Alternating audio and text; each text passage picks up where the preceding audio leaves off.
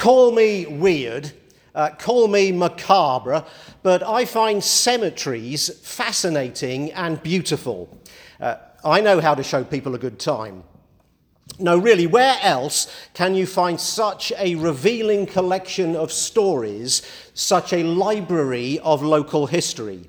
And where can you find the glory of man-made beauty, the skilled art of the stonemason breathing life into dead materials, flourishing next to the natural beauty of mature trees, manicured lawns, and rhythmic hills, such as in our own town cemetery, Fairview? It's also possible, if you know where to look, to find humour in cemeteries. Take these epitaphs on gravestones, for example.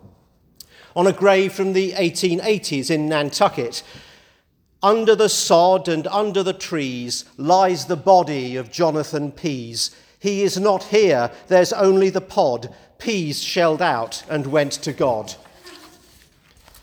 A lawyer's epitaph in England, Sir John Strange. Here lies an honest lawyer, and that is strange. Lester Moore was a Wells Fargo employee in Arizona in the 1880s and is buried in the Boot Hill Cemetery. Here lies Lester Moore, 4 slugs from a .44, no less, no more.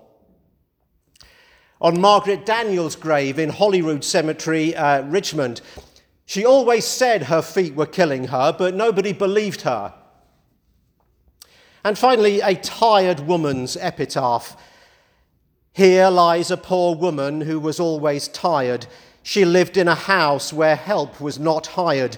Her last words on earth were, "Dear friends, I am going where washing ain't done, nor sweeping, nor sewing, but everything there is exact to my wishes, for where they don't eat, there's no washing dishes. Don't mourn for me now, don't mourn for me never. I'm going to do nothing for ever and ever." One of my most memorable trips to a cemetery was in Highgate in North London. There are many famous people buried in Highgate Cemetery, but it was its most famous resident that I went to visit.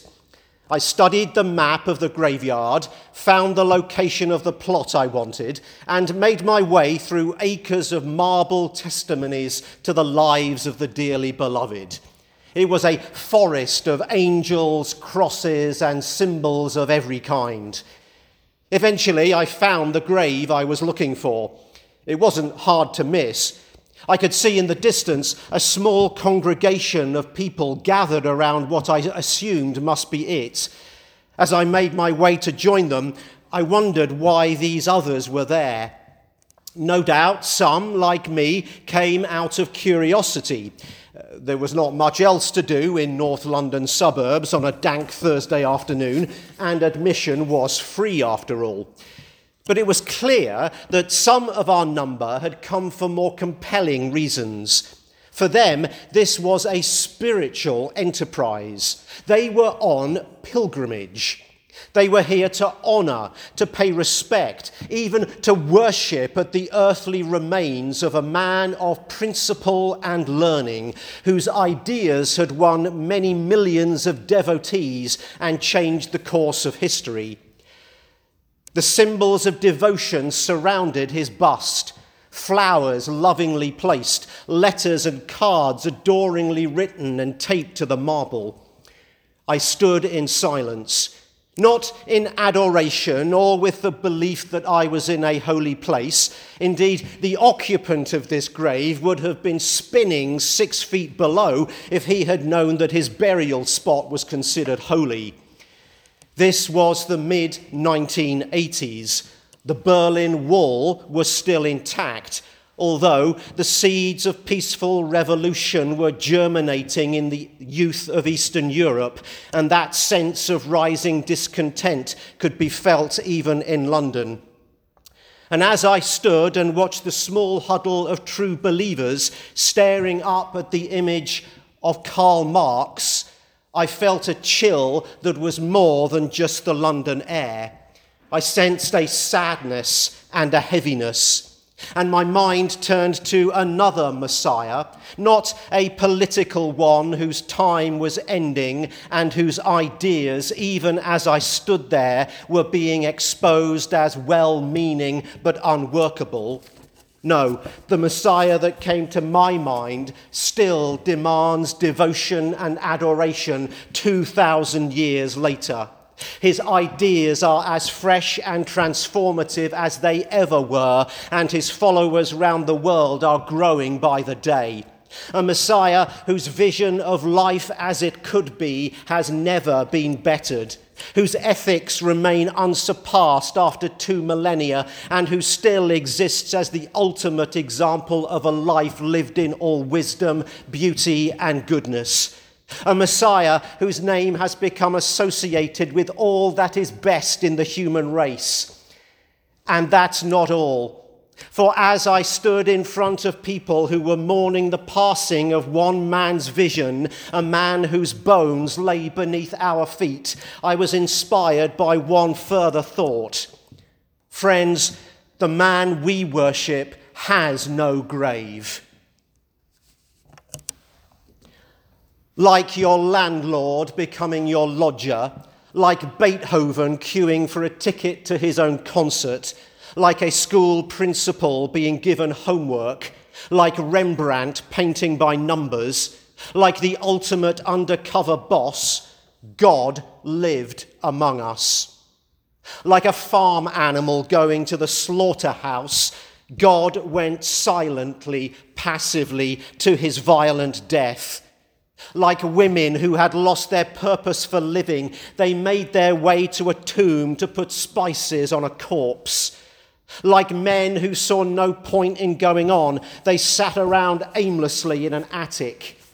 Like people whose dreams and hopes had been crucified and buried, they skulked around trying to make sense of it all. Like the close friends of a man whose life had been senselessly snatched away at a young age, they were shocked, confused, remorseful, in denial. Like scheming political campaign managers, the authorities assessed the fallout and pondered a job well done, a troublemaker out of the way, an unstable extremist disposed of, civil unrest averted. Like fickle children swearing endless friendship one moment and breathing eternal hate the next, the ordinary citizens got on with their lives, moving on from another false dawn and wishing they hadn't been so gullible a week earlier. Like a man who had performed the most treacherous act of betrayal in a world of broken promises, a wretch wished he had never been born and tied a noose around his neck. Like a goal kicker who had just scored the last-second field goal to win the Super Bowl, the forces of darkness celebrated with uncontrollable glee. They had killed the Son of God. The light snuffed out, goodness defeated, death victorious, evil triumphant.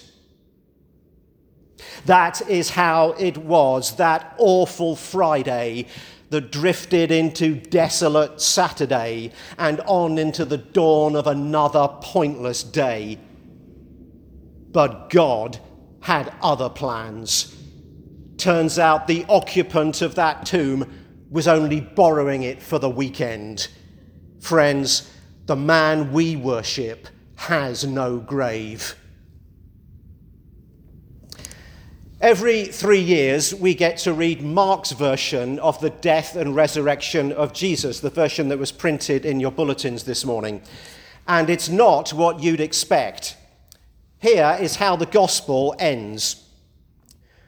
So the women went out and fled from the tomb, for terror and amazement had seized them, and they said nothing to anyone, for they were afraid. What? Surely some mistake. Where's Jesus? Where's the victory over death, the triumph over the grave? Where are the stout hearts and joyful spirits? Where are the alleluias? Where are the jugglers and the elephants? Sure, there's an angel who tells the Marys and Salome that Jesus has risen and then gives them the task to go and report it to the disciples. But these aren't the last words in the reading. The final words of the final sentence of Mark's gospel are, "They were afraid." The man we worship has no grave. Come on, Mark. Act like it. Get us excited and full of missionary zeal so that we can go out and cascade the good news over this decaying world. The whole order of the cosmos has changed. Death has been reversed, and people are frightened and bewildered. This will not do. Where's the real ending? Where's the victory, the glory, the joy that Matthew, Luke, and John end their Gospels with? Well, some early Christians couldn't live happily with this ending.